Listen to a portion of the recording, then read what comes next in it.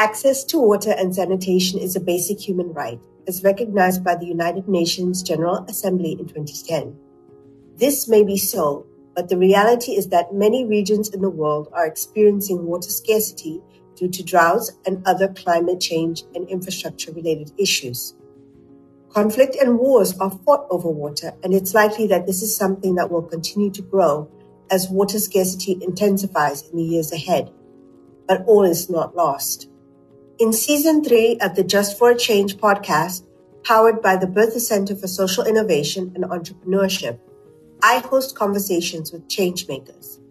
In Episode 4, I talk with current Bertha Fellow Abdikaya Mohammed Hussein, who is doing incredible work in Somalia with rural and nomadic communities who have been experiencing conflict over access to water resources due to water scarcity in the region.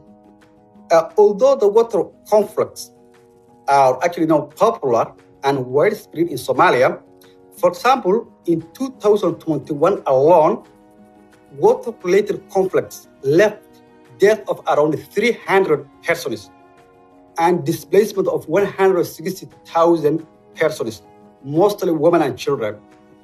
I have been working with the rural communities, particularly the clan elders, who are the leaders of these powerful clans.